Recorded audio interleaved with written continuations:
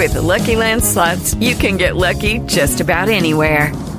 This is your captain speaking. We've got clear runway and the weather's fine, but we're just going to circle up here a while and get lucky. No, nothing like that. It's just these cash prizes add up quick. So I suggest you sit back, keep your tray table upright, and start getting lucky. Play for free at LuckyLandSlots.com. Are you feeling lucky? No purchase necessary. Void where prohibited by law. 18 plus terms and conditions apply. See website for details.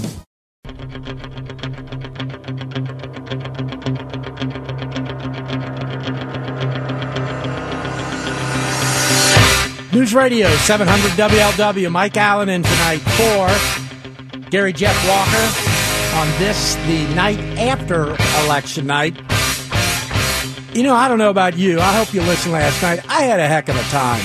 I mean, I actually thoroughly enjoyed that. 3 hours is a lot of radio to do, and 3 hours from the hours of 9 p.m. to midnight can sometimes be a little draining, but man, it flew by last night. It was really exciting. It was really fun. Thanks to all of you for listening. I hope we imparted a little bit of knowledge last night, but I don't know. Maybe it's just because I'm a political junkie. I thoroughly enjoyed it. And, a lot of people said, hey, Mike, what's the big deal? It's an off-year election, nothing statewide other than issues up. Not that big of a deal, but it was. I mean, it was for this community. We got 2 new judges in our municipal court. That's the court where most of the public get their taste of the justice system. Alan Triggs, new municipal court judge, was elected last night. We talked to him. Jackie Giannacchio, who already is a municipal court judge, but through appointment by Governor Kasich, she won a 6-year term for herself over on the West Side Judicial District 7. Township trustees, I mean, the heart of municipal government at a smaller level, had some turnover last night. Turnover on the Colerain Township Board of Township Trustees, Delhi Township, Sycamore Township. And then leading into the city of Cincinnati, the mayor's race. And, I don't think that a lot of people were surprised that John Cranley won. I think there was some question about it simply because of the thumping that Yvette Simpson put on Mayor Cranley in the primary. I guess there was somewhat of a question, but, she gave John Cranley a sword, or actually John Cranley gave her a sword, that being the Children's Hospital debacle, and boy, he twisted it in, and he really took that issue and drove it home, and won convincingly, 54% to 46% over Yvette Simpson. City Council, we've got 3 new city council members. That's fully 1/3 of city council is changing. And the 3 new council members are young people that are ready to make their mark on city council. Democrats, Tamaya Denard and Greg Landsman, they won pretty handily. And the young man you're going to hear from in just a minute here, Republican Jeff Pastor. Jeff came in 9th place. He was all around 9th, 10th, 8th all night long. But at the end of the voting, the end of the night, he ends up number 9. Number 9 gets you on council, winning with 21,339 votes. His next competitor, and I don't want to say her name because she's probably not feeling real good right now. Don't want to rub it in, but at the end of the night, it was a little bit close at first, but Jeff Pastor opened up that lead on her. He's got a comfortable lead at 9th. I don't think there'll be any issue for a recount, and we want to talk to this young man. Jeff Pastor, welcome to the big one, and first and foremost, congratulations. Thank you, Mike Allen, and thank you for having me here on your show. My pleasure, my pleasure. I got to ask you, what did you do today? Walk us through your day today, the day after your victory. And let me point out, you are a first-time council candidate. You are a first-time Republican council candidate in a very Democratic city, and you won. So you got to be feeling good. What'd you do today? Well, I tried to rest, Mike, and then that wasn't sufficient because I went to bed at 4. Woke up at 7, and then I made my rounds, giving my congratulatory remarks, talking to my wife, and really just preparing myself for governance. I'll tell you what. Now, you guys get sworn in when? I've heard some people say that we get sworn in on December the 1st. I've heard people say we get sworn in in January, but I'm pretty sure it's December 1st or sometime in December. I think you're right about that for city council, and you'll be ready for it. What are some of the things that you're going to be doing to prepare yourself for it? Well, the things that I do to prepare myself is trying to figure out a way that we focus on governing, good policy positions, make collaboration, and all those things that are incredibly important. I tell people quite often that I don't want to make the rookie mistakes. I don't want to get in there and say, I want 15 pieces of legislation that I want passed. So for me, it's all about studying, getting to know the issues in detail, getting to meet other council members before you can prepare sound policies. But number one thing is making sure you have as your guide sound fiscal policies that you're going to be a watchdog over taxpayer dollars. And so when I get there, that's the number one thing: research, study, collaborate, and then take action. Let me ask you this: have you had a chance yet to talk to Mayor Cranley? Have you thought about committee assignments, maybe where you'd like to go as far as committees? It's a great question. Anywhere that the mayor would like for me to serve, I'm willing to serve. I did speak to Mayor Cranley last night and had a great conversation. And I've already said congratulations to him, but I'll say it on the show. Congratulations, Mayor Cranley, if you're listening. And just had a healthy conversation and said I'm ready to work with the mayor to move the city forward. You have a master's in business administration, and you just talked about fiscal responsibility. Is that going to be one of the main things that you look out for in city council? Because I sure think it's needed. Absolutely. And because the reality is we can't ask for the citizens to pull themselves up out of the bootstraps as we just spend. And being a fiscal conservative doesn't mean that you don't want to spend. It means that you want to spend wisely so we can get the best return on our investment. And so that's a promise that I made on the campaign trail that, our concern should be reducing poverty, crime, and taxpayer costs by focusing on jobs, education, and housing. And whatever comes across my desk, I want to make sure that it's fiscally sound, that we're going to get the best return on our investment, and that it's fair for all taxpayers. Probably one of the smartest fiscal guys, financial guys on city council is Chris Smitherman, a financial advisor by trade. Chris is an independent, but I think you guys are pretty closely philosophically aligned. Is he a council member you're going to try to get close to and work with? I'm going to make sure I stay close to Councilwoman Murray, Councilman Smitherman, Mayor Cranley, because I really respect their fiscal ideology. I like how they are partners with the business community, responsive to citizen needs, prioritizing basic services, public safety, which is incredibly important for taxpayers. Oh, yeah. And just some of the ideas over the last 4 years that I think would be healthy going into the next 4 years. I'm going to make sure that they remain mentors to me. And, that's a good group that you mentioned there. Talked to a guy last night right at the close of the show, and I'll tell you, I am just sad to see him go off of city council, and I hope he continues his career of public service. I know you know who I'm talking about, and that's our mutual friend, Charlie Winburn. If I know Charlie, and I know you know Charlie, he's not going to go hide in a corner somewhere or just be completely a preacher, which he is par excellence at. What kind of influence will Charlie have on you and I guess other members of council, but mainly you? Well, and that's a great question. Charlie was instrumental in helping me maneuver through the last about 62, 63 days of this election. And, as an elder statesman that he is, he's helped me to, refine my message, craft my message, and to be able to have the right advertisement package for me to be able to get my name out there. I value fiscal conservatives, and as you know, he was there to help, along with Mayor Cranley and Smitherman and Murray, to craft, for that matter, to craft a structurally balanced budget. So I'm always open to sound wisdom from people like outgoing Councilman Charlie Winburn. So he's instrumental, and I think that it's just my nature. I'm just humble by nature, right? You absolutely are. And, driving around town when I saw your billboards, and a lot of times in political advertising, and I'm kind of rusty at all of this, a candidate would come into me when I was chairman and said, Mr. Chairman, I'm going to spend X amount of dollars on billboards. And it's like, oh boy, I don't know if that's a wise expenditure. I don't think there's any doubt that yours were, especially the ones, and I don't know if you had a series of them, but you in your Navy uniform, and there's nothing fake or, illegitimate about that. That's what you did. That's who you are. And I think it was very effective. Yeah. And I think for me, now the Navy uniform picture was my idea. That wasn't Councilman Wimber's. Sorry, Charlie.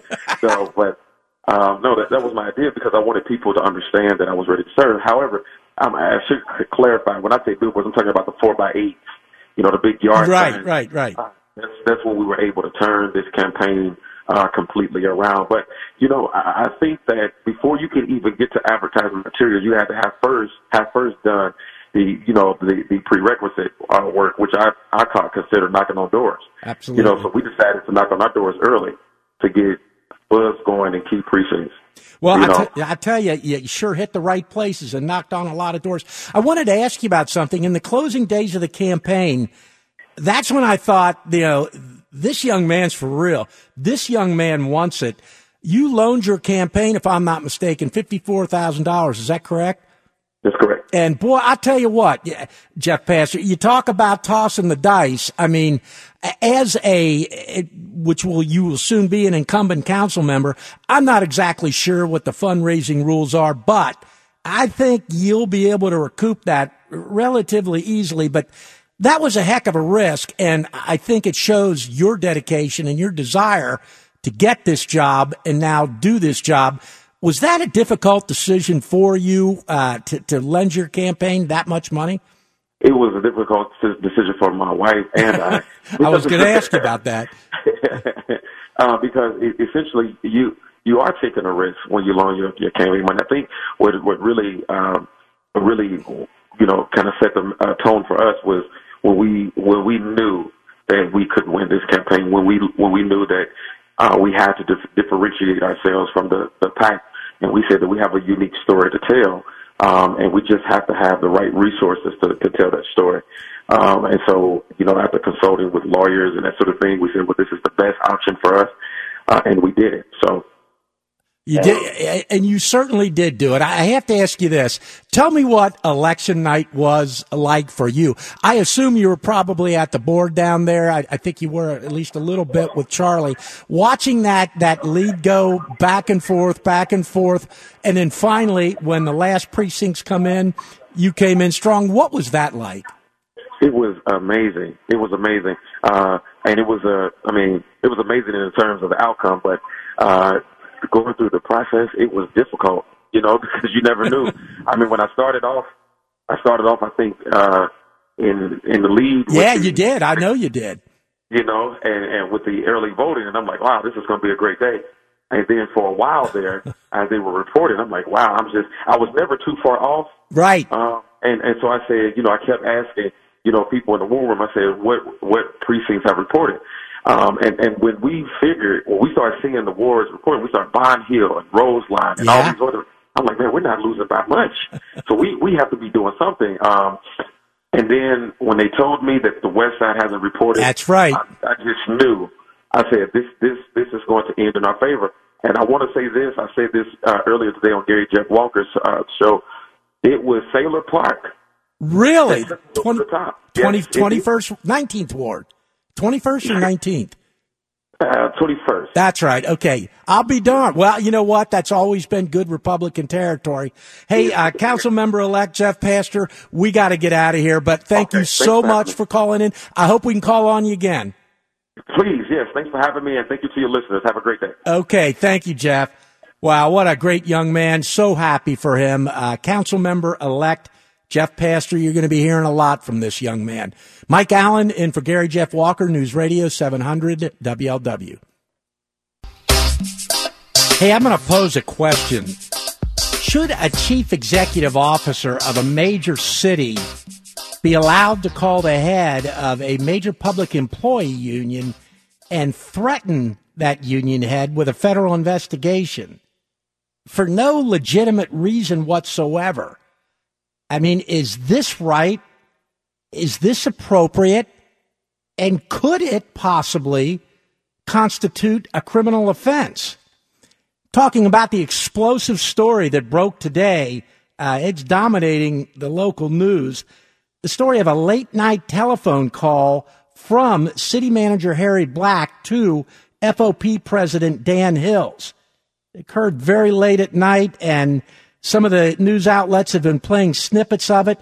When we come back after the news, we're going to talk to Dan Hills, and we're going to hear every word of that telephone conversation, and you can decide whether that call and what was contained on that call is appropriate. So after the news at the 9:30 block, we're going to hear from Dan Hills, and we're also going to hear that phone conversation in its entirety. Mike Allen in for Gary Jeff Walker, News Radio 700 WLW. 749-7000, 1-800, the big one. Mike Allen in for Gary Jeff Walker. Explosive story making the rounds of local media outlets today. It's a story of pressure.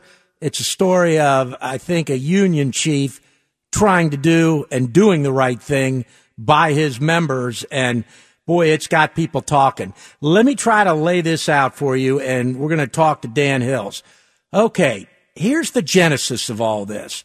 Back on August the 8th, a female individual calls the Cincinnati Police Department. She reports that two of her male relatives are refusing to leave her house. So, two District 4 officers respond to the residence. It's on West McMicken. Police officers get there, and these male relatives, as sometimes happens, they refuse to leave. And one of them, a man by the name of James Crawley, who's 25 years old, got into it with one of the police officers to the point where he had to be tased because he assaulted a police officer, and that is a felony. Assault on a police officer is a felony under Ohio law. Also was charged with resisting arrest and criminal trespass, which are misdemeanors. So the case starts to wind its way through the system. It's now set for December 11th. I wasn't able to find out what it's set for. Probably set for trial on, December 11th, if I didn't say that. Okay. Someone files a complaint with the CCA, which is the Citizens Complaint Authority. It's a group that's set up at City Hall. Some have referred to it as a kangaroo court. It's there supposedly for police accountability. This panel hears citizens' complaints against police, and, they do whatever they do, and, I don't really know what happens from there. However, a criminal case, and I can't be more clear about this, a criminal case trumps anything like the CCA, the Citizens Complaint Authority. The criminal case takes precedent. So anyway, the CCA sets a hearing for Tuesday, October 31st, which very well could include and probably would include testimony from the police officers. And this is testimony from police officers while a criminal case is pending. Wholly and completely inappropriate. Completely inappropriate. And probably, there's no probably about it. It's illegal, it's improper, it's inappropriate.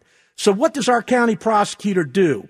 On Monday, October the 30th, Joe Deters files a motion to restrain the CCA, the Citizens Complaint Authority, from having this hearing. And Joe Deters is absolutely right about that. Judge Jody Lubers granted that motion saying, hey, Citizens Complaint Authority, no, you can't do that because the criminal case is pending. And I want to read a couple of things that Joe Deters said. And as you all know, I've been critical of Mr. Deters in the past, maybe 2 or 3 times out of 200 or 300. Boy's got a bit of a thin skin, but he's absolutely right on this one. Joe Deters said, we are merely seeking a short delay of the Citizens Complaint Authority hearing. We asked them to delay their hearing until after the criminal case, and they refused. So we had no option but to file a TRO. And again, Joe Deters is right. Joe goes on to say, our concern is that the Citizens Complaint Authority hearing, which compels testimony by the officers, could impact the criminal case. And he's absolutely right about that. Once the criminal case is concluded, the CCA can have their hearing. And Joe Dieter said, my only goal is to make sure that the police officers in this case have their criminal case protected. And again, Joe Dieters did the right thing, and Judge Lubers did the right thing. Here to pick up the story is FOP President Dan Hills. Dan, welcome back to 700 WLW. Hey, Mike. Thanks for having me on. Okay. Did I lay that out right? Is that factually accurate? District 1 cops, not District 4. Okay. And I think it was Judge Martin, the duty judge, that did the order, even though Judge Lubers is hearing the case. But okay. Besides that, excellent. You laid it all out, so everybody's got the background and the picture. So thank you. Okay, what happened from there, Dan Hills? Well, as you stated, the temporary restraining order was put out. So at that time, it became clear, the officers would not have to go and be interviewed / interrogated by the CCA investigators, which was, a goal of mine. And, like you said, kudos to Joe Dieters. Absolutely. Yeah, kudos to Joe Dieters because, let's make this clear now. I have no issues whatsoever, and nor does Joe Dieters, I am certain, with civilian review. There's nothing wrong with civilian review of police officers. We live in a society where we do not want a police state, and in Cincinnati they choose to do it this way. There's some holes in it, and I could comment on sometimes the people on the board, but in general, I have no issues with civilian review of what we do. Okay. So that all said, you have to give recognition, I think, to some cases of the criminal cases being more important. I think the criminal case is more important than everything, but I'm not going to make waves talk about if there's a stop sign violation and a citizen complaint. Chronologically, I really don't care what happens. If the trial goes first, or if right, if the citizen complaint interviews go first. Dan Hills, can you get to the recording? We want to start playing that, and if we have to break for the news, we'll play the rest of it after the news. What happened with the recording? Well, what happened with the recording was I was called by Mr. Black. I'm not one to communicate much with Mr. Black or vice versa.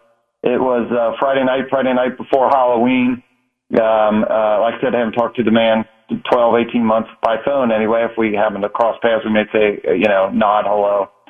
But anyway, phone rings. I'm at my girlfriend's house. It's almost quarter of 12, and I still have his phone logged in my phone, Harry Black. So I'm a little bit surprised. But when I picked up the phone, I did remember that I've heard, as the rumors get through the grapevine, that sometimes Mr. Black will call late night calls, mm-hmm. and that's when he chooses to do some criticism / intimidation of some of the people that work for him.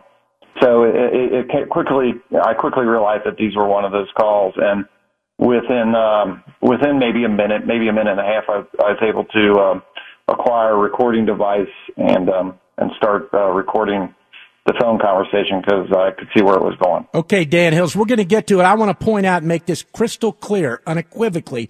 In the state of Ohio, it is completely legal to record a phone call if one person on that call knows that it's being recorded. Of course, Dan Hills knew this was being recorded. So, Dan, I'm going to put you on hold here for a little bit, and we're going to listen to some of With Lucky Land Slots, you can get lucky just about anywhere. Dearly beloved, we are gathered here today to... Has anyone seen the bride and groom? Sorry, we're here. We were getting lucky in the limo, and we lost track of time. No, Lucky Land Casino, with cash prizes that add up quicker than a guest registry. In that case, I pronounce you lucky. Play for free at LuckyLandSlots.com. Daily bonuses are waiting. No purchase necessary. Void where prohibited by law. 18+. Terms and conditions apply. See website for details. What if you could have a career where the opportunities are as vast as our nation, where it's not about mission statements, but a shared mission. At U.S. Customs and Border Protection, we go beyond to protect more than borders, from ship to shore, air to ground, cities to local communities. CBP agents and officers are keeping people safe. Join U.S. Customs and Border Protection and go beyond for something far greater than yourself. Learn more at cbp.gov/careers. This call, okay? Okay, that sounds good, Mike. All right. Taryn, could you play the call? Are trying to obstruct the CCA. Obstruct? And I cannot honestly sit down at the table with a refresh with you all doing what you are doing right now.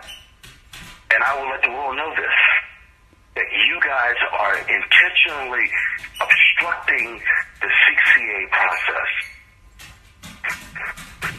I know that you are behind it. No, am I behind? If I walk away from this as a city manager, do you know what will do to the department? I don't even know why we're talking about walking away from the CCA. I want to make sure that a criminal case doesn't get... No, you are interfering with the CCA's work. But you're doing it through other people. Again, I'm not sure. There is a criminal case that I am concerned about. That is all I'm doing. Dan, you are involved with Bailey in obstructing CCA, okay? And what I'm saying to you is that if you guys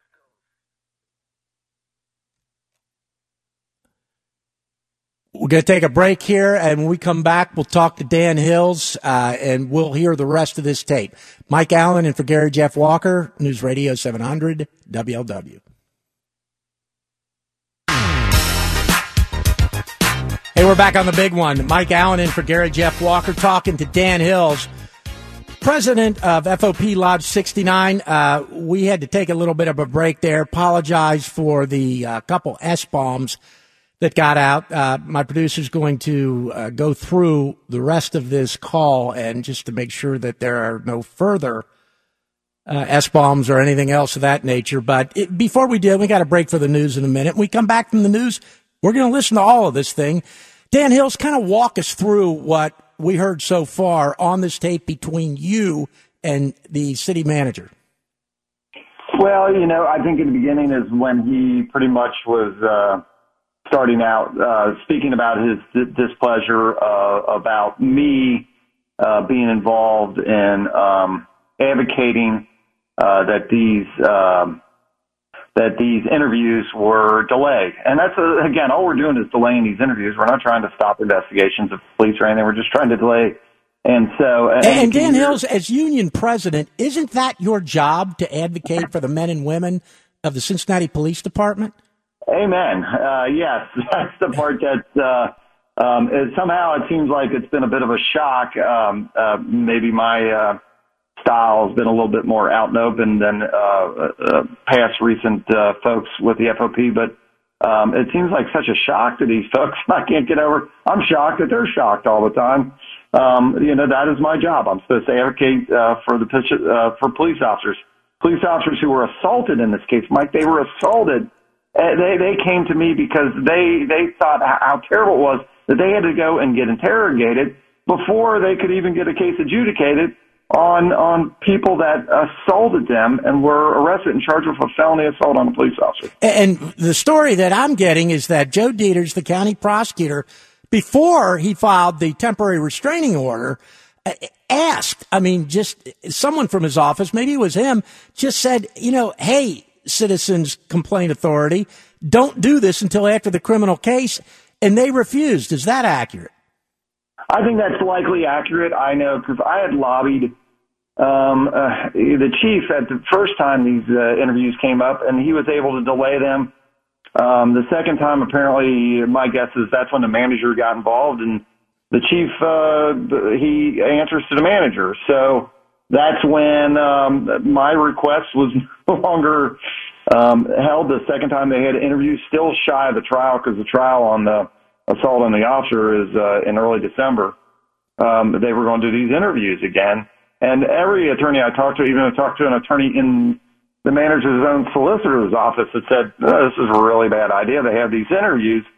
But it didn't matter what anybody thought except for what the manager thought. I see now, I assume. And when a Cincinnati police officer comes to you as the FOP president, and you're the FOP president, and you have the powers that you have because of a collective bargaining agreement that the city signed, when they come to you with something like this, you got to take action, don't you?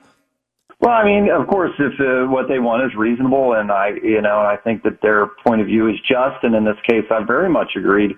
Again, you said a word, or if I didn't say it first, to advocate. That is the job that's best stated for the FOP president. That's why I get relieved of other duties. My job, and it speaks a little bit to the hours that he called. I have more or less banker hours to assist in running the general business of the hall.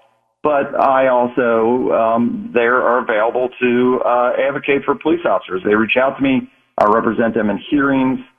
Administrative hearings, administrative interviews, and things of that nature. And if need be, I can advocate through the media, directly to politicians and things of that nature. That's exactly what it is. I see the role of the Fraternal Order of Police president. And, you've been a strong FOP president, and your predecessors have been as well. Somewhat of a tradition in the city of Cincinnati. And I'll tell you, with the attack by some segments of the community on the police, you need a strong FOP president now more than ever. And I'm going to tell you, I'd get on my soapbox here a little bit. It is just a basic tenet of our legal system that a criminal case takes precedence over any kind of administrative action that a governmental entity wants to take. Let me ask you, have you ever heard of it happening before where a CCA, Citizens Complaint Authority hearing, and testimony is to be taken from officers that would occur before a criminal trial? Has that ever happened before? And just give me a quick answer on that, Dan, because we got a break. Yeah, this is a problem I was aware of, and sometimes it's all about selecting the right case to bring it up on. Gotcha. Okay, we got to take a break, but when we get back, we're going to listen to the rest of that tape. Mike Allen and for Gary Jeff Walker, News Radio 700 WLW.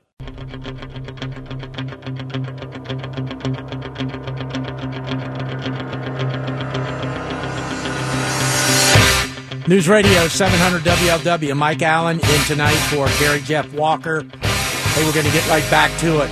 We're talking to FOP President Dan Hills about a phone call he received in the late evening hours of October 27th from Cincinnati City Manager Harry Black that some may see and construe as threatening. Dan, let me ask you, it was October 27th the call came in. I mean, we're in the first week of November. Was there a reason that you waited for the period of time that you did to release this call? Yes, sir. The election, the mayor election, the council election, all those things, I didn't want this story to hit and have any effect on any of the candidates involved. So I thought that it would, even though I was anxious, because I want some transparency, accountability, to this, office and this position, the same as is demanded on our officers. I said I was going to just wait until the election was over. Okay. Let's get back to the call. We're going to play it. We'll come back to you in a little bit, Dan Hills, but I want our listeners to hear this, not snippet by snippet like they're getting on some of the news outlets simply because they have to. I want to have them hear it in its entirety. So, Taryn, could you resume the call, please?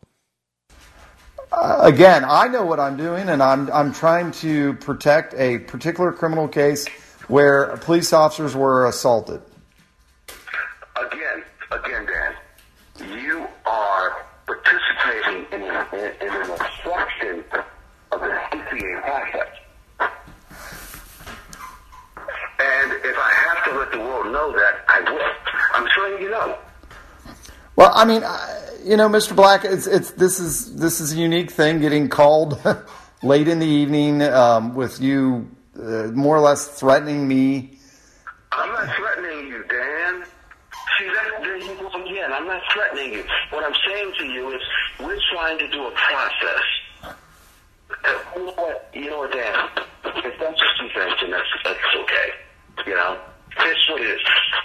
You know what I'm going to do, Dan? Ultimately, if this doesn't change, I am going to personally engage the U.S. Department of Justice with this department. You're going to engage the U.S. Department of Justice and ask them to come back because of you. Because of me, you're going to ask the DOJ to come back? Yes. And do what?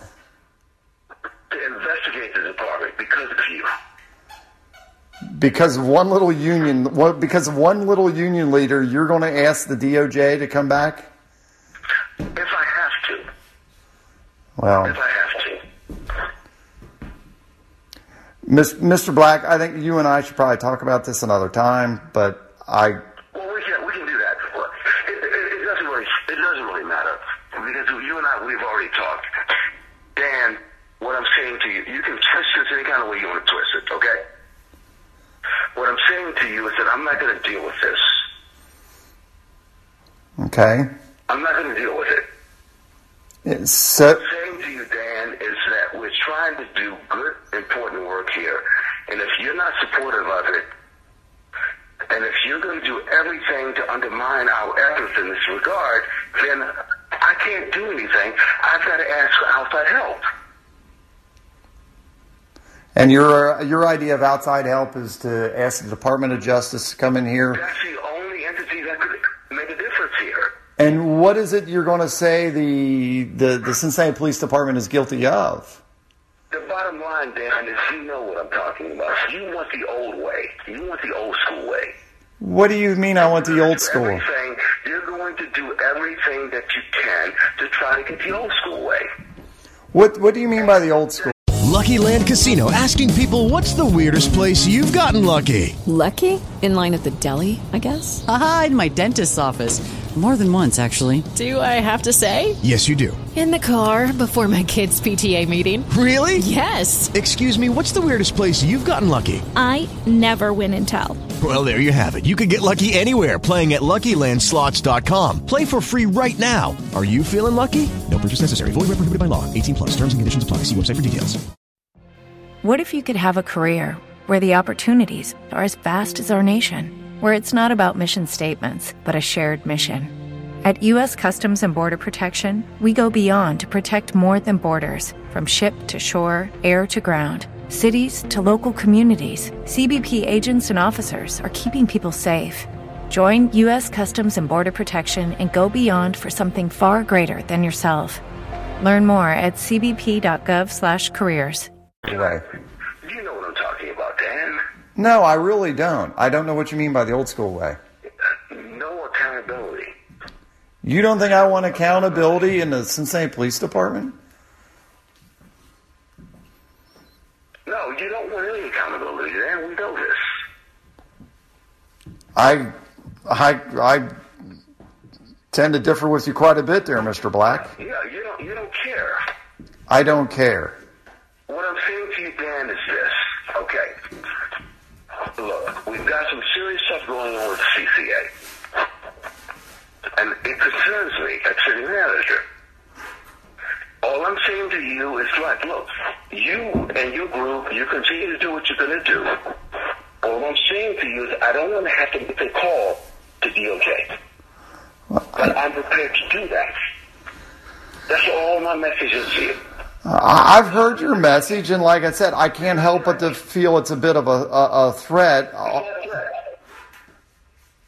I've heard you say that. The only thing I've done with the CCA is try to get them to delay an interviews on an assault on a law officer case. The county prosecutor. You have no right to do that. You're in violation of every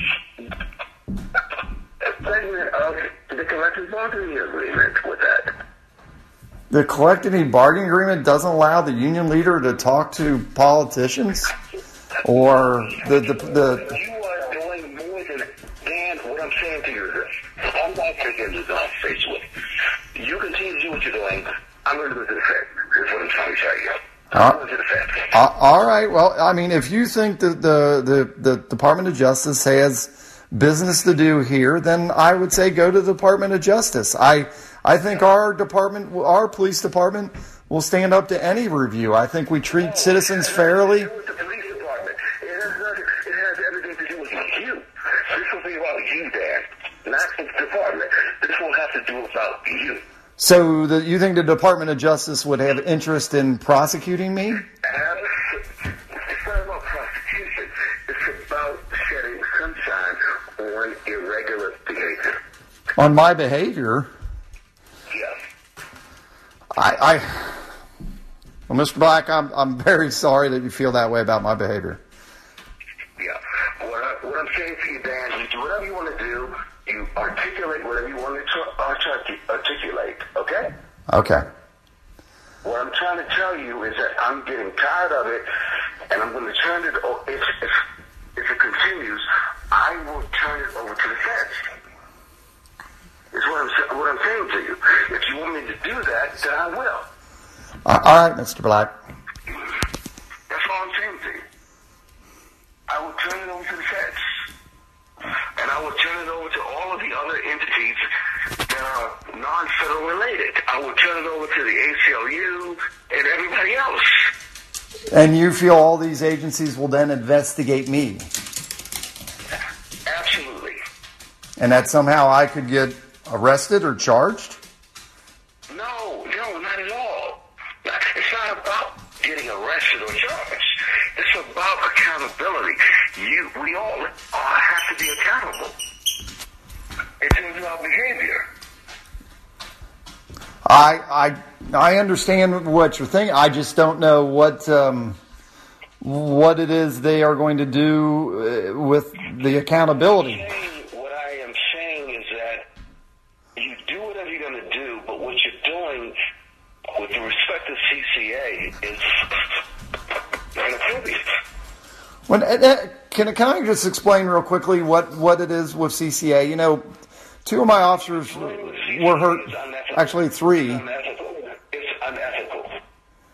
3 of them were working with Dave Bailey, and you've co-opted the county prosecutor's office to do your bidding. Well, first off, I don't think Dave Bailey and I are known to work together very well, but that's because you are politically motivated, Dan. I'm politically motivated. It's all about politics for you. What's that? You want to be sheriff. I've discussed sheriff with the Republican Party, but it's probably not something I'm going to do. And you want to be the sheriff of Hamilton County, so you are going to do anything that you can.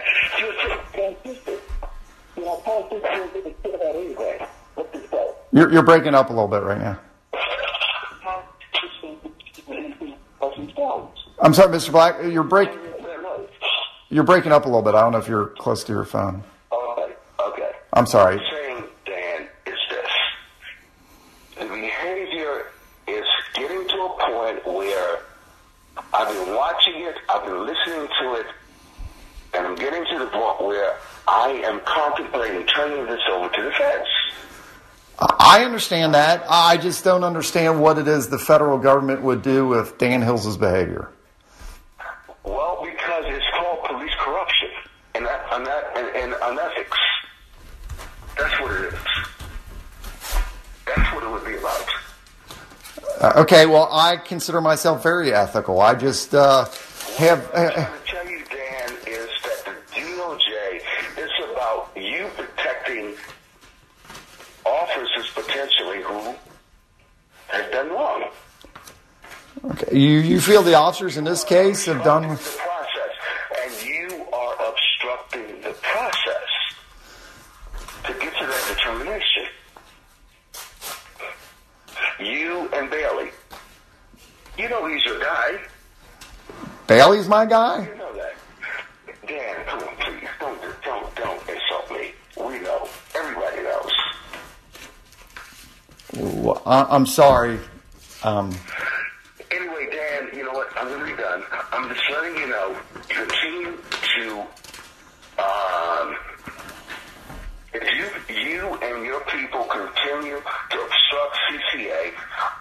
am going to turn this over to the DOJ. All right, I understand. That's my message to you. All right, Mr. Black. That's my message to you. I understand Okay? it. Yes, sir. It's that simple. Yes, sir. It's that simple. Yes, sir. Yeah.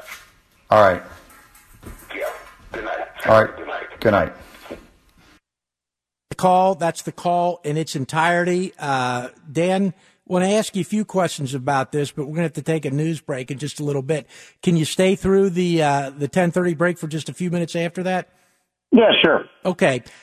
You know, I hear this thing, and I'm frankly dumbfounded. Some of the things that were said, some of the accusations made against you. I mean, as I'm listening, I'm writing from the city manager. I'm going to personally engage the United States Department of Justice because of you. I mean, it's hard for me to fathom what he's referring to here. In the few minutes we have before we have to break, probably a lot of people don't know what the role of the FOP president is under the collective bargaining agreement that the city agreed to many, many years from now. You don't operate like an ordinary police officer. Is that correct? No, sir. I'm on release, which means I don't have to do routine duties, which for a police sergeant, I was just in District 3. You know, I worked 10-hour shifts and shagged radio runs and supervised the troops in the field. I got released from that when I was elected as president. I helped manage the day-to-day operations of the union, and I advocate for policemen. Like I said, I respond to hearings and do all those things. I'm released. And I'm expected, in my mind, to speak up publicly in the media and anywhere where there is a concern that police officers aren't being treated. Yeah, and the city manager said you have no right to engage the county prosecutor. Now, you have a police officer who was assaulted. There is a criminal case pending, and presumably that police officer comes to you and says, hey, I've got to go before this CCA. The criminal case is still pending. As FOP president, you got to take action. Is that correct? Yeah, again, if I agree and they're correct and, my estimation of their being wronged and that this process is somehow wrong, then yeah, I'm going to get involved. That's what I do. You in a way, you make the job your own. And to me, I thought it was disgusting that these cops and I can't talk too much about the case, but right. when the case is out there, you'll see how disgusting this is. That they get assaulted just trying to do their job, trying to teach people with respect, and having all the patience in the world. And before the ink is dried on their reports, they are going to be interviewed/interrogated by civilian complaint authority investigators. And this case has not even been adjudicated. People who assaulted cops, hurt cops, have not yet been judged, and we're trying to investigate these officers. And also, to me, that threatens the criminal case. You, as an attorney, know that every time you interview somebody, they can be the most honest person in the world.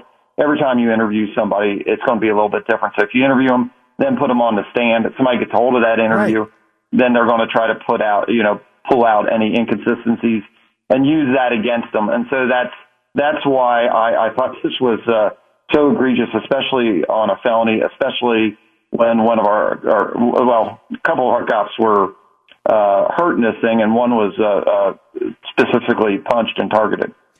The city manager does not impress me at all as a stupid man. Quite the contrary. He impresses me as a very intelligent man.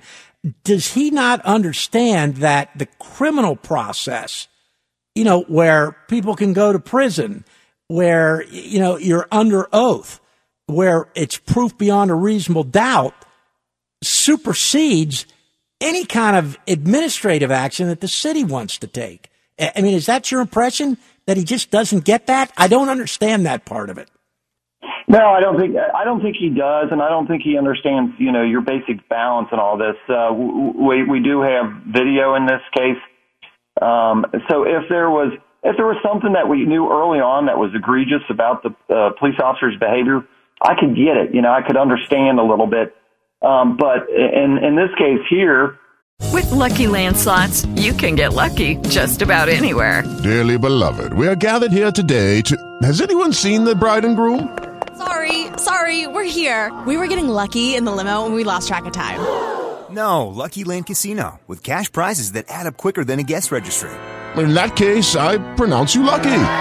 Play for free at LuckyLandSlots.com. Daily bonuses are waiting. No purchase necessary. Void where prohibited by law. 18+. Terms and conditions apply. See website for details. Where all early indication is like I said, guys were doing their job. They probably used too much patience, and again ended up paying the price, getting banged up pretty good. A couple of the cops got banged up pretty good. The priority is very much, yes, the prosecution of offenders and not their complaints, which I do believe will be found out to be completely frivolous, and there would be no reason that the chronological order couldn't be different here to assure that the very important prosecution of these offenders is given the priority that it should be given. All right. Hey, listen, we got to break for the news, but can you stay through the news and just have a few more questions for you? Oh, you bet. All right. Thank you, Dan. All right. We'll get back to you. All right. Mike Allen and for Gary Jeff Walker, we'll be back with FOP President Dan Hills on News Radio 700 WLW. News Radio 700 WLW. Mike Allen in for Gary Jeff Walker. Talking about a very serious matter tonight with FOP President Dan Hills, and revolves around a phone call that was made by City Manager Harry Black to Mr. Hills, who, as I said, is the FOP President, on October 27th in the late evening hours. And we want to go back to Dan Hills. Dan, one of the things that I heard on that phone call, and again, I want to point out, and I don't mean to sound like a broken record, but I think it's important that our listeners know that the law in the state of Ohio is crystal clear and has been for many, many years that if two people are talking on a telephone or any other kind of device and one person decides to record that call, it is totally legal. The law is clear that as long as one person knows that the call is being recorded, and obviously you did, it's completely legal. So I just wanted to make sure that our listeners knew that. But one thing go ahead, Dan. Yeah. To that point, I was aware of that. You know, I have some basic knowledge of the law, being a policeman for 30 years. I get it. I just want to make sure our listeners know. Yeah, but I want to bring up another thing about the law because, today was a frustrating day for me. You as a former prosecutor, wouldn't mind if you weighed in, because between Loveland, where I was, Cincinnati, where I live, and Hamilton County that incorporates both of these, and the prosecutor's office. Right now, everybody's kind of playing a political hot potato. Well, with the fact and you bring you bring up a good point on that, and I was going to get to it, but since you're getting to it, let's just get to it. But I did want to point out, I mean, he called you unethical, Dan Hills, and for a police officer, anybody in the public eye, I don't think there's anything worse than that. I mean, that had to offend you, did it not? Sure, that offended me. You know, also what offended me is some, indication, belief that I don't want any accountability. Yeah. Some belief that it would be okay to have the DOJ investigate the entire police department just because of the problem he has with me. So you're talking about the city and the taxpayers possibly facing something very, very expensive again, which, we'd stand up to just fine. But, my 29-17-21 telecommunications harassment, the wording in the A part before we go to the number part 1 to complete the code is basically anybody make a phone call or telecommunications, which obviously he did. He made a phone call. He called me. But 1 makes the telecommunication with the purpose to harass, intimidate, or abuse any person. Intimidate. This is 10 minutes of his purpose to intimidate. It doesn't say that I have to be intimidated, it's a little frustrating for me because, like I said, the decision-making and all the agencies that I've tried to get to make a report, of course, has gone right to the top. And so there's a lot of hesitancy here because it's political. If any other normal everyday citizen walked into a police district and wanted to make a telephone harassment complaint, it'd be filed within minutes, but they're not filing one, even though I presented Dan Hills, let's talk about that. Let's do it by the numbers. What do you want to see happen out of this, and what have you done along those lines? Well, I believed, and there was some debate amongst some friends of mine, but as I knew where I was going to go, but I went to the city of Loveland, where I was at the time at the phone call, so I thought that's where I was victimized. From a jurisdiction standpoint, you're right. It can be there. Okay, so they had some question about whether or not this was an offense or one that could be charged or not. And like I said, I read the section and I'm not even blinking at it, but, there can be different opinions. But also some other people were telling me you can report this anywhere, as far as, where you were, where the caller was from. And, I think the caller probably called from his residence, which I'm, pretty certain is in the city of Cincinnati, but don't know if I can prove that at this point. But my address is in the city of Cincinnati. And that's where that phone that I am using right now and was using then is billed to. So I checked with a higher up inside the Cincinnati Police Department, who a legal expert, and was very nice about it, and said, Dan, I think this is a crime, but because of the politics around it, I'm going to look a little deeper into whether or not we have venue or not. And what he had found, and at least what he relayed to me, was that that it should be where the call was made or where the call was received, back to Loveland, and once again, maybe Cincinnati, but we don't know. And, I also had talked to somebody at the prosecutor's office, and let me say this.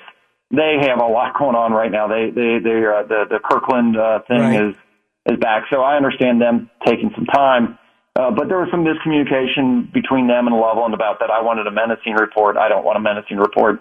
He did not threaten to kick my rear. He called me. He called me at an extremely odd hour when we don't communicate normally. I want to say this too when I'm talking about taping it. You know how many phone calls I've taped in my life?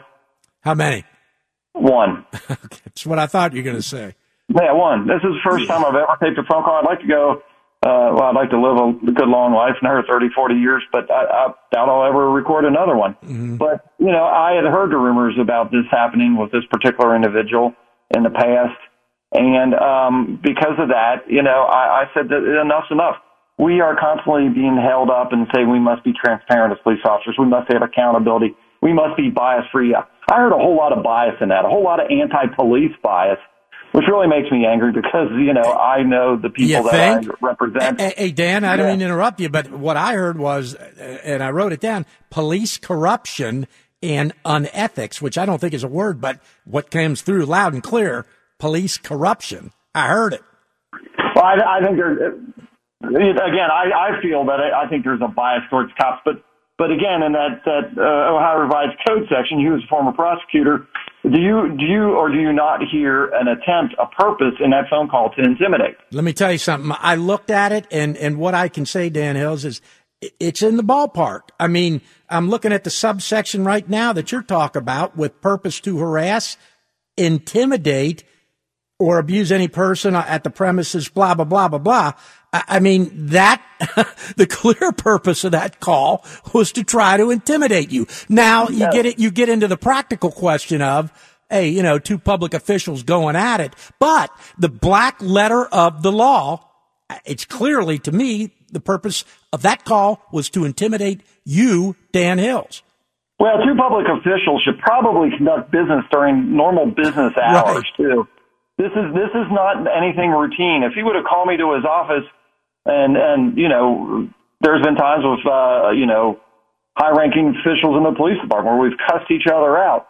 I get that. It's during part of the working day where they disagree with me, I disagree with them, and that's all fine and love and war. But here I am, just enjoying an evening. It's Friday night, getting ready for bed. You can hear the co-star in the background there, Molly the dog running around with her squeak toy. This is not when we conduct business. This was a call to intimidate me. And And like I said, if anybody else would walk in off the street and make a report about just any other routine citizen, this report would have been made. Will a prosecution be successful? I don't know. For sure. That's what the judges and juries and all those other things are for. Right. But unfortunately, right now, when somebody important is involved, we play the political hot potato. And here's me, 30 years of public service, and I can't get a report made when I feel I've been a victim of a crime. Let me ask you this. We got to get out of here, but my last question to you is, what's your next step? What are you going to do? Well, I'm going to engage the folks that are making the decision about this report. For one, I already had talked to an attorney on a civil matter, but most importantly, tomorrow afternoon I'm going to leave for Gatlinburg and forget about all this for a few days. There you go, Dan Hills. Hey, thanks for hanging in with us so long tonight. I thought it was important that citizens hear this thing in its entirety and also get your interpretation of it, because you were on the receiving end. Hey, thanks a lot, Mike. You have a great night. All right, you too, Dan. All right, that was Dan Hills, president of FOP Lodge 69, talking about the late-night phone call he received on October 27th from city manager Harry Black, and you heard it in its entirety and Dan Hills' interpretation of it. Mike Allen in for Gary Jeff Walker, News Radio 700 WLW. News Radio 700 WLW, Mike Allen in for Gary Jeff. Talked to Dan Hills for a long period of time. Listen to the phone call that he recorded on October 27th in the late evening hours between he and city manager Harry Black. And you know what? You heard it all. Judge for yourself. I mean, was it intimidation? I think clearly. Does it rise to the level of a criminal offense? I think good legal minds can differ about that. Want to talk to Too Sweet, see what he thinks. Too Sweet, Mike, how you doing? Pretty good. My humble observation: the 9 to 5 city manager should have never let the nighttime city manager represent him, especially if Jack Daniels is running the show. You know what, Too Sweet? You know what I mean? Yeah, I don't know about that, and I'm not going to speculate. You know what? On a personal level, I'd never met the city manager until some of this recent stuff. He sure impressed me, but man, that phone call. During the day, I agree with you. Okay. I hear what you're saying, but I'm just telling you what I heard. That's just what I heard and listening to the recording. I hear you, and it just seemed like he was at his best. And that was the purpose of playing the whole thing. I mean, I want people to make their own judgment on it. But the substance of it, Too Sweet. I mean, what's your thought on that? It looks like, to use a baseball analogy, just a squeeze play, buddy. He was definitely trying to put the squeeze on him. Now, of course, is that illegal? I don't know. Well, you know better than me. The question of illegality comes in a charge of telecommunications harassment, and was the purpose of that call to intimidate Dan Hills? I think you got to say it was, but how would a judge or a jury interpret two pretty high-powered public officials going at it, even if it technically does rise to the level of a criminal offense? Who knows? Who knows, Too Sweet? It makes you wonder what the mayor thinks about it. Well, and you know what? Isn't that pretty much the key? And I got to say this. I've had some media sources text me throughout the course of the evening. Supposedly, they are hearing, not me, but these media sources, that there could be a resignation as early as tomorrow. I can believe that. Yeah, I can believe that for sure. We'll see what happens, Too Sweet. Okay, Mike. Okay, thanks for calling in. Sure appreciate it. Hey, I got to get out of here. Boy, it was great. Absolutely great hosting for Gary Jeff. Monday, Tuesday, and Wednesday. You know, tonight, some tough stuff with Dan Hills and that call. And you know what? People in public life screw up. Oh, how do I know that? And I don't know. I like to give people the benefit of the doubt because in many respects it was given to me. But that phone call, it was difficult. I mean, it really was. But, it is what it is, and that's why I want you guys to be the judge. I was going to talk a little bit more about Tuesday night in the elections, but I got another call here, and I want to take that, and that's Roger. Hey, Roger, you're on the big one. What you got? Oh, real quick. Yeah, this man needs to resign. it is not the city manager's job to make these determinations. I think that is done by our elected officials. He works for the elected officials. If they want to make some form of referral, so be it. But it certainly, I don't believe, is the city manager's job to even begin to make a referral like that, let alone use it as a threat. I don't see how he lasts through tomorrow. Yeah, you know what? And there have been other issues as well. And as Too Sweet pointed out, under the new, and I say new, it's been around for about 20 years, but under the revised city charter, I'm pretty sure that's John Cranley's call. And, you know, Cranley, I would think, is going to want to start out with a clean slate. And, you know, again, I have heard throughout the course of the evening from various media sources that the resignation could come as early as tomorrow. Well, think about this. I would assume that most political animals, elected officials, are wanting to deal respectfully with the police. They may disagree with the police department, possibly, but they're not going to threaten them. They may have a disagreement, but they're not going to threaten them with an investigation. You're absolutely right about that, and I sure didn't sound like Dan Hills was threatened by me. It did sound like he was that the city manager was trying to intimidate him, but if you know Dan Hills, he's not going to back down anybody. Hey, Roger, we've got to get out of here, but I appreciate your call. Bye-bye. Okay, thank you. Hey, listen, got to get out of here. Tuesday night was election night. Wanted to thank and congratulate all the people that called in. We got some new judges. We've got new council members, 3 of them. Want a special thanks to Jeff Pastor, who called in tonight, and, you know, just all of the people that campaigned and worked on campaigns and those that voted. Congratulations to all of you. Mike Allen in for Gary Jeff. I'll be back Saturday from 9 to 11 on Saturday midday on News Radio 700 WLW.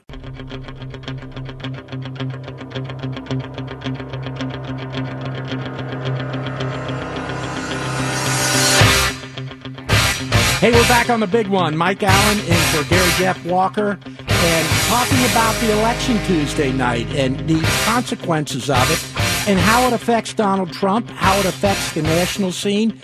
We're also going to talk to our next guest about how it affects the local scene and, you know, some of the local races too, the main race being the mayor's race. And we're going to talk to a man who knows from what he speaks when he's talking about political matters. I'm talking about our friend, Professor Mac Mariani from the Xavier University Political Science Department. Professor Mariani is one of those professors who does not indoctrinate his students. He exposes his students to both sides of an issue.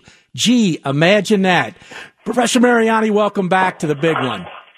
It's good to be with you, Mike.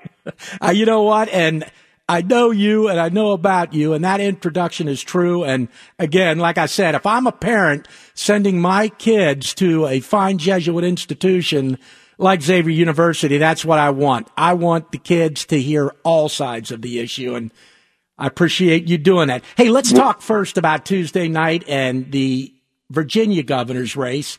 What's your read of that? I mean, is that one that the Republicans expected to win? Lieutenant Governor Ralph Northam, the Democrat, ran against Ed Gillespie, former RNC chair, and the Democrat won by 9 points. What's your take on that? You know, I think the Republicans started to feel a little bit optimistic about this race in the closing weeks of the campaign, in part because Northam and the Democratic campaign were kind of on their heels in reaction to a television ad that was run by an interest group that portrayed I guess Republican supporters in pickup trucks as potential murderers, and that they were trying to run down a bunch of kids who were Hispanic or African American and things like that. And there was a kind of an expectation that there was a bit of a backlash against that. And I think that Northam certainly acted like the polling was showing it. I mean, he looked a bit desperate in the closing weeks, which gave Republicans, I think, some cause for optimism that maybe the race had turned around. But in the end, it kind of returned to where it had been pretty much most of the summer and a good part of the fall, with Northam with a fairly healthy lead. I think he ended up winning by 9 points. Mm-hmm. More dramatically, the House of Delegates shift. There was the Democrats had picked up at least 15 seats in the House of Delegates, They only had 34 originally, so right now they're at 49 seats, and there's 4 seats left to be determined. So it's kind of a coin flip about whether or not the Democrats will end up picking up at least half and sharing control of the chamber in the House of Delegates in Virginia, which would be a big shift. Professor Mariani, you just mentioned that what I consider just an absolutely horrible and despicable ad, where an interest group put the ad together with a truck chasing African-American little kids, and I believe kids that were depicted as perhaps Hispanic. And let me ask you, did that come up in any of your political science classes in discussion among the students? No, it really didn't. I mean, partly because we're doing a lot of historical work this part of the semester. But I think also a lot of the students were really focused on the races here. And, there were a lot of people were volunteering for the Cranley race. And, what's interesting is I think the race here in Cincinnati, you think about the partisanship, you think about the Trump effect. All that stuff mattered in Virginia, but because of the way we run our elections here in Cincinnati, we had 2 Democratic candidates running for mayor. You have a 9-seat, campaign, where there's only a handful of Republicans who are running. That's really not a party-based campaign for those city council people. There's really no incentive to go out there and bash Republicans, or vice versa. And so we really, the campaign we saw here in Cincinnati was very different from the one we saw in Virginia, right, in which, Donald Trump was on the ballot as far as Democrats were concerned. There was a huge anti-Trump turnout among the Democrats. The Democrats were very motivated to show up to vote. I think there's been some demographic changes in Northern Virginia. How about the influence of federal workers, Professor? That's one of the things that I've heard, that there are so many federal workers. I guess in Northern Virginia, they tend to vote Democrat. Is that something that you picked up as well? That has been a growing source of strength for the Democratic Party, because I think there was some research recently that 10 of the top 100 wealthiest communities in the United States are within driving distance of the U.S. Capitol, right? Mm-hmm. It's become a huge, very wealthy community where most of the people make their living in some fashion from the government. Some of them are contractors with the government. Some of them are government workers. So it has dramatically changed. And one of the things you can see is that in the Virginia race, there's 2 or 3 pockets of Democratic voters with very large numbers, and then the rest of the state is red. It's actually very similar to what you see in New York and what you see in some of these other states, where these urban areas, in this case Northern Virginia, are really driving the results. And that's a state that's become more and more blue over time. As West Virginia has moved more red, you see the Virginia itself has become almost consistently blue, with the exception of some backlash elections against Democrats when people feel they've gone too far. So that just kind of reiterated the problems that Republicans are having in Virginia. I also think another issue there is that the Republican candidate really struggled to find the right approach to Trump. Gillespie is an establishment candidate. He worked for Dick Armey in the Republican House of Representatives. Well, yeah, he was the RNC chair too. He was the RNC chair. I mean, but he goes back. I mean, he was Army's chief of staff when I was in the Capitol back in the early '90s. He's an establishment Republican, right? And one of the challenges, I think, is he was running a race that was in many ways kind of caught between 2 worlds, touting his insider status on one hand, and then trying to find a way to embrace Trump policies in another. And I think done in a fairly ham-handed way. I think to some extent the emphasis on the emphasis that they took on sanctuary cities and MS-13 and embracing the statues, the Confederate statues, the national anthem, and some of the ads.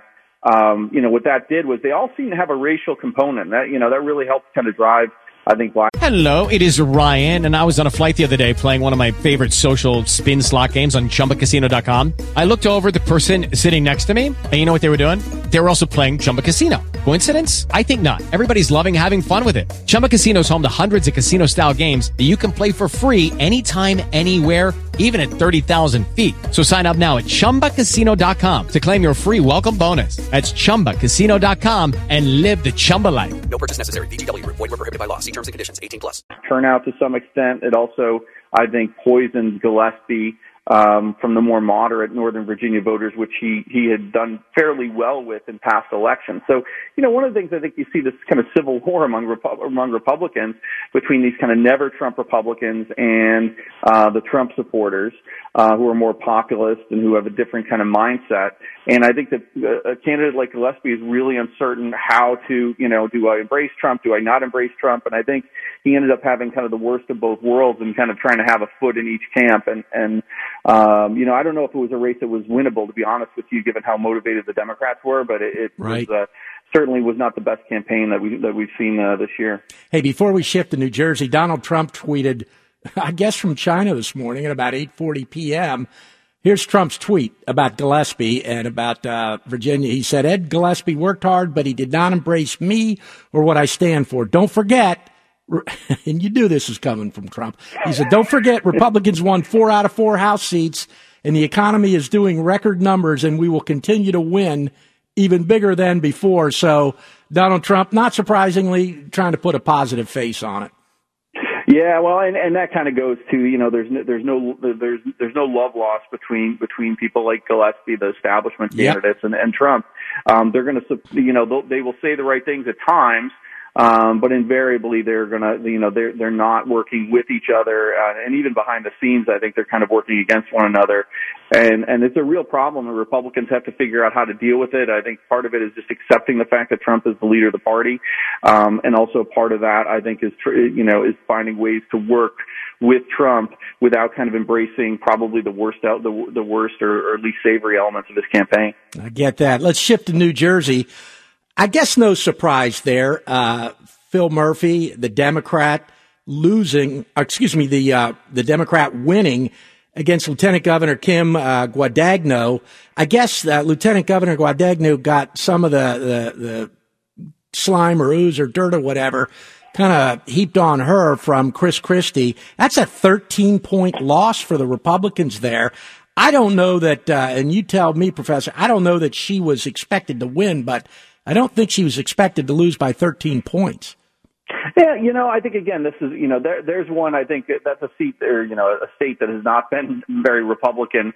But Chris Christie showed that there was a path for Republicans. And I think it's very interesting to think about how far, the Republican Party has fallen in some parts of the country, where you had this kind of this new sort of Republican governor just not that long. I mean, really wasn't that long ago. 5-6 years ago, this guy was a superstar. He's going to run for president.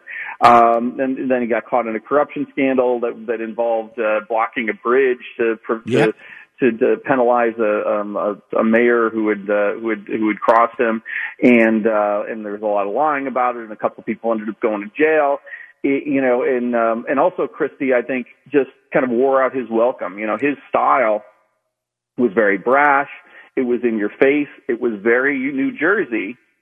And I think that when he was fighting, when people saw him as the person who was fighting for them, it worked. And as the second they questioned it, the second they wondered whether or not this guy was just a traditional politician, that personality became, I think, kind of an anchor on him. And I think, in particular, you think about the scene where he closes the beaches. Oh, and wow. then a he's there comes and takes a picture of him on the state beach in front of the mayor's house with a whole bunch of his family and friends. And, it just goes to, this is a guy who, again, people thought was different. They thought he was not like the typical politician. And, and then here he is living up the kind of life of a fat cat. And that was not something that obviously, his career pretty much melted down from there. And, it really is you look back on Republican candidates who had these kind of brief shining moments. Scott Walker had moments. Yeah. And, I think Scott Walker probably still has a future in the Republican Party, but I think that it's very unlikely that Chris Christie does. I agree with you. The Democrats, of course, are crowing. You can't blame them.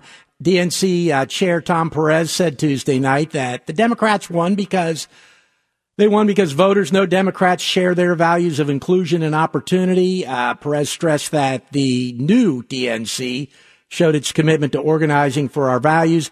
Nancy Pelosi, of course, and again, you can't blame him. She's saying now that the door is open to retaking the House.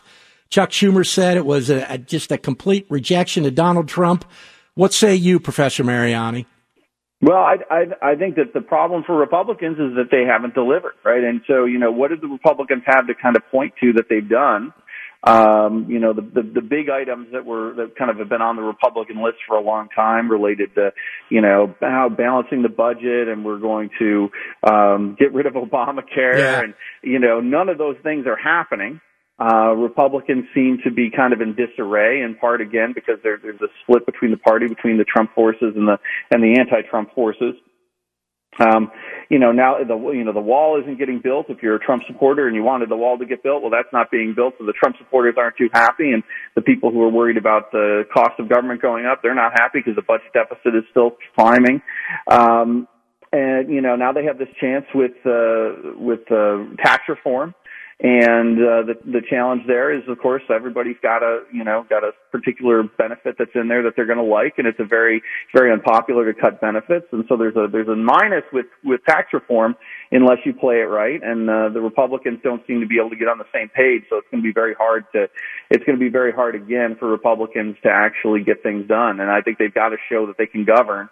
And if they don't, they're going to pay the price. And not necessarily because Democrats are great, and not necessarily because the people love Democrats, but they're going to unleash their anger at the Republicans either by showing up to the polls and voting against them, or if they're Republicans, by staying home and not donating to candidates or not showing up to rallies and events and getting out the vote. So it really is incumbent on the Republicans who have the majority in both houses. They have the White House. It's incumbent on them to get things done, and voters haven't seen it. And so it's not surprising that they're going to pay a price.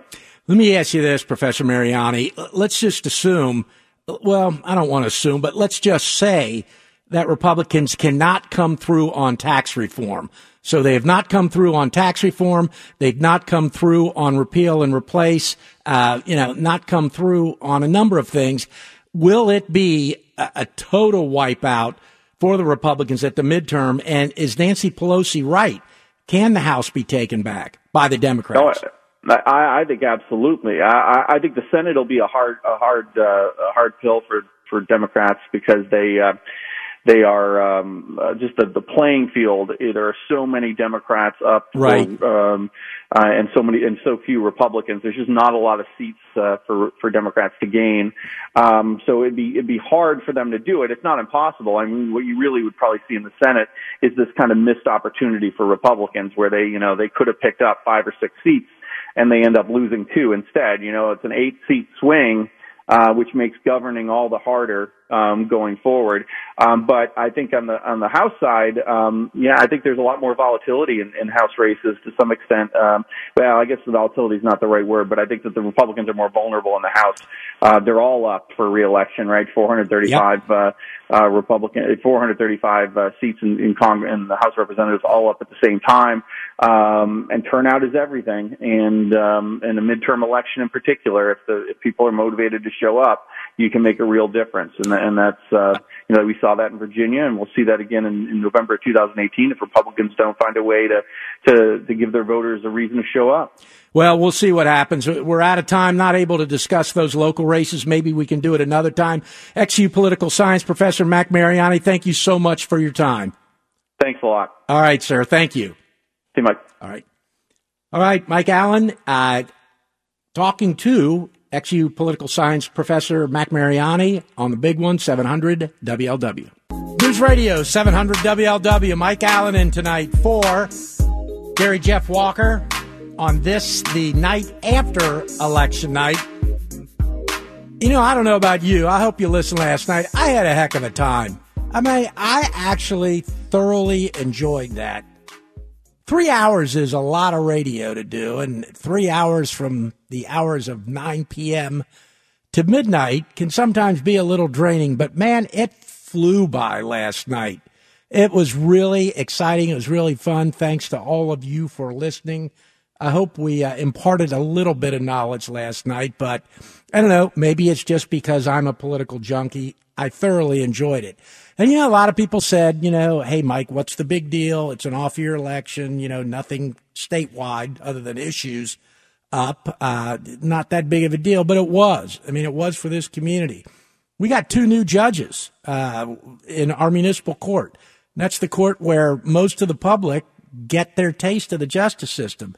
Alan Triggs, new municipal court judge, was elected last night. We talked to him. Jackie Giannacchio, who already is a municipal court judge, but through appointment by Governor Kasich, she won a 6-year term for herself over on the West Side Judicial District 7. Township trustees, I mean, the heart of municipal government at a smaller level, had some turnover last night. Turnover on the Coleraine Township Board of Township Trustees, Delhi Township, Sycamore Township. And then leading into the city of Cincinnati, the mayor's race. And, you know, I don't think that a lot of people were surprised that John Cranley won. I think there was some question about it simply because of the thumping that Yvette Simpson put on Mayor Cranley in the primary. I guess there was somewhat of a question, but, you know, she gave John Cranley a sword, or actually John Cranley gave her a sword, that being the Children's Hospital debacle. And boy, he twisted it in, and he really took that issue and drove it home and won convincingly, 54% to 46% over Yvette Simpson. City Council, we've got 3 new city council members. That's fully 1/3 of City Council is changing. And the 3 new council members are young people, people that are ready to make their mark on City Council. Democrats, Tamaya Denard and Greg Landsman, they won pretty handily. And the young man you're going to hear from in just a minute here, Republican Jeff Pastor. Jeff came in 9th place. He was all. With Lucky Land Slots, you can get lucky just about anywhere. Dearly beloved, we are gathered here today to... Has anyone seen the bride and groom? Sorry, we're here. We were getting lucky in the limo and we lost track of time. No, Lucky Land Casino, with cash prizes that add up quicker than a guest registry. In that case, I pronounce you lucky. Play for free at LuckyLandSlots.com. Daily bonuses are waiting. No purchase necessary. Void where prohibited by law. 18+. Terms and conditions apply. See website for details.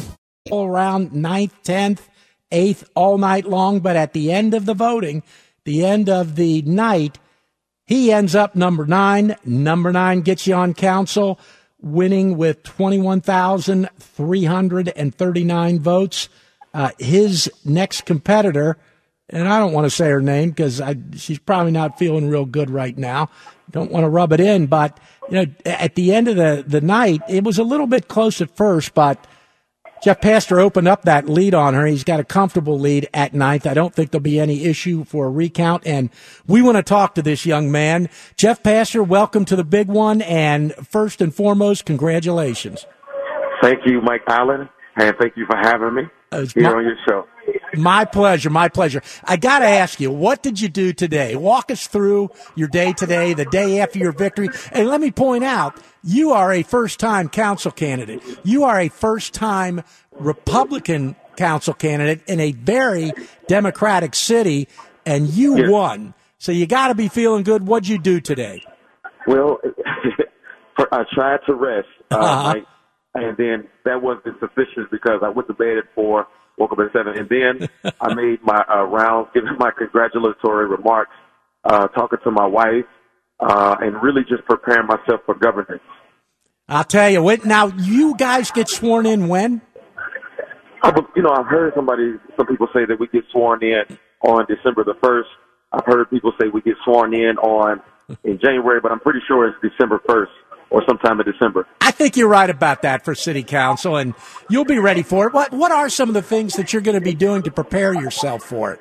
Well, the things that I do to prepare myself is trying to figure out a way that we focus on governing, good policy positions, make collaboration, and all those things that are incredibly important. I tell people quite often that I don't want to make the rookie mistakes. I don't want to get in there and say, I want 15 pieces of legislation that I want passed. So for me, it's all about studying, getting to know the issues in detail, getting to meet other council members before you can prepare sound policies. But number one thing is making sure you have as your guide sound fiscal policies that you're going to be a watchdog over taxpayer dollars.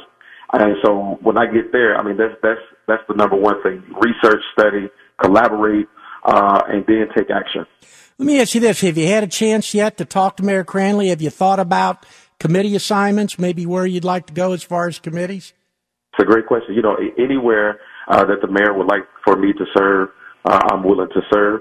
I did speak to Mayor Cranley last night and had a great conversation. And I've already said congratulations to him, but I'll say it on the show. Congratulations, Mayor Cranley, if you're listening. And just had a healthy conversation and said I'm ready to work with the mayor to move the city forward. You have a master's in business administration, and you just talked about fiscal responsibility. Is that going to be one of the main things that you look out for in city council? Because I sure think it's needed. Absolutely. And because the reality is we can't ask for the citizens to pull themselves up out of the bootstraps as we just spend. And being a fiscal conservative doesn't mean that you don't want to spend. It means that you want to spend wisely so we can get the best return on our investment. And so that's a promise that I made on the campaign trail that, you know, our concern should be reducing poverty, crime, and taxpayer costs by focusing on jobs, education, and housing. And whatever comes across my desk, I want to make sure that it's fiscally sound, that we're going to get the best return on our investment, and that it's fair for all taxpayers. Probably one of the smartest fiscal guys, financial guys on city council is Chris Smitherman, a financial advisor by trade. Chris is an independent, but I think you guys are pretty closely philosophically aligned. Is he a council member you're going to try to get close to and work with? I'm going to make sure I stay close to Councilwoman Murray, Councilman Smitherman, Mayor Cranley, because I really respect their fiscal ideology. I like how they are partners with the business community, responsive to citizen needs, prioritizing basic services, public safety, which is incredibly important for taxpayers. Oh, yeah. And just some of the ideas over the last 4 years that I think would be healthy going into the next 4 years. I'm going to make sure that they remain mentors to me. And, you know, that's a good group that you mentioned there. Talked to a guy last night right at the close of the show, and I'll tell you, I am just sad to see him go off of city council, and I hope he continues his career of public service. I know you know who I'm talking about, and that's our mutual friend, Charlie Winburn. You know, if I know Charlie, and I know you know Charlie, he's not going to go hide in a corner somewhere or just be completely a preacher, which he is par excellence at. What kind of influence will Charlie have on you and I guess other members of council, but mainly you? Well, you know, and that's a great question. Charlie was instrumental in helping me maneuver through the last about 62, 63 days of this election. And, you know, as an elder statesman that he is, he's helped me to, you know, refine my message, craft my message, and to be able to have the right advertisement package for me to be able to get my name out there. I value fiscal conservatives, and as you know, he was there to help, along with Mayor Cranley and Smitherman and Murray, to craft, Flynn for that matter, to craft a structurally balanced budget. So I'm always open to sound wisdom from people like outgoing Councilman Charlie Winburn. So he's instrumental, and I think that it's just my nature. I'm just humble by nature, right? You absolutely are. And, you know, driving around town when I saw your billboards, and a lot of times in political advertising, and I'm kind of rusty at all of this, a candidate would come into me when I was chairman and said, Mr. Chairman, I'm going to spend X amount of dollars on billboards. And it's like, oh boy, I don't know if that's a wise expenditure. I don't think there's any doubt that yours were, you know, especially the ones, and I don't know if you had a series of them, but you in your Navy uniform, and there's nothing fake or, you know, illegitimate about that. That's what you did. That's who you are. And I think it was very effective. Yeah. And I think for me, now the Navy uniform picture was my idea. That wasn't Councilman Winburn.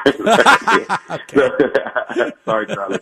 So, but, no, that was my idea because I wanted people to understand that I was ready to serve. However, I should clarify, when I say billboards, I'm talking about the 4x8, you know, the big yard signs. Right.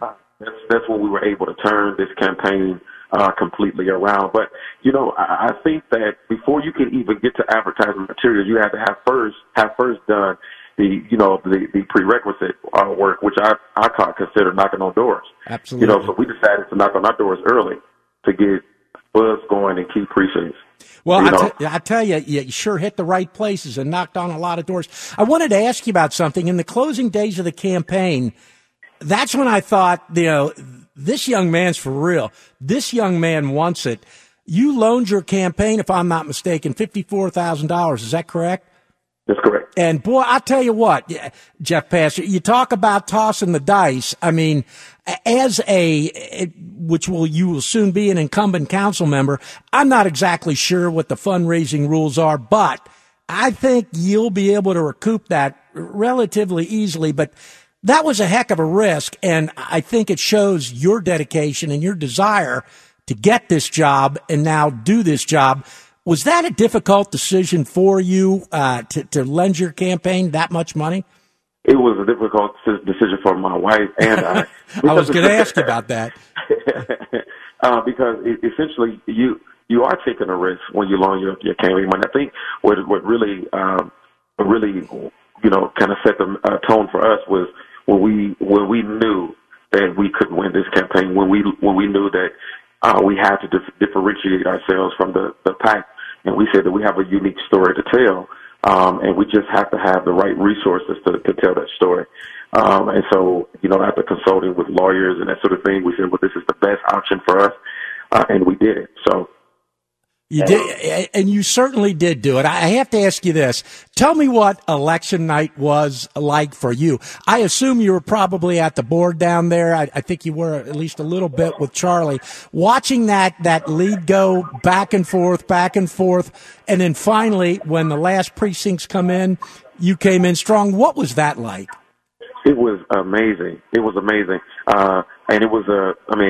amazing in terms of the outcome, but going through the process, it was difficult, because you never knew. I mean, when I started off, I think, in the lead. Yeah, you did. I know you did. And with the early voting, and I'm like, wow, this is going to be a great day. And then for a while there, as they were reporting, I'm like, wow, I was never too far off. Right. And so I said, I kept asking, people in the war room, I said, what precincts have reported? And when we started seeing the wars reporting, we started Bond Hill and Roseline and all these other, I'm like, man, we're not losing that much. So we have to be doing something. And then when they told me that the West Side hasn't reported, that's right. I just knew. I said, this is going to end in our favor. And I want to say this. I said this earlier today on Gary Jeff Walker's show. It was Sailor Park. Really? 21st, 19th Ward. 21st or 19th? 21st. That's right. Okay. I'll be darned. Well, you know what? That's always been good Republican territory. Hey, Council Member-elect Jeff Pastor, we got to get out of here, but thank you so much for calling in. I hope we can call on you again. Please, yes. Thanks for having me, and thank you to your listeners. Have a great day. Okay. Thank you, Jeff. Wow, what a great young man. So happy for him. Council Member-elect Jeff Pastor, you're going to be hearing a lot from this young man. Mike Allen in for Gary Jeff Walker, News Radio 700 WLW. Hey, I've enjoyed sitting in for Gary Jeff these last 3 days. Sometimes I got to remind myself, as you heard, that it's a 3-hour show, not a 2-hour show like on Saturday. But again, it was great talking to all the elected officials. We talked about some serious stuff tonight, too. But, to those who put up the yard signs, make sure you get them down. To those who did all the campaigning, did all the walking, made the phone calls, congratulations to all of you, and thank you for working for the candidate of your choice. And again, it's crucial to our system. Mike Allen in for Gary Jeff Walker. I'll be back on Saturday to do my 2-hour show from 9 to 11, News Radio 700 WLW.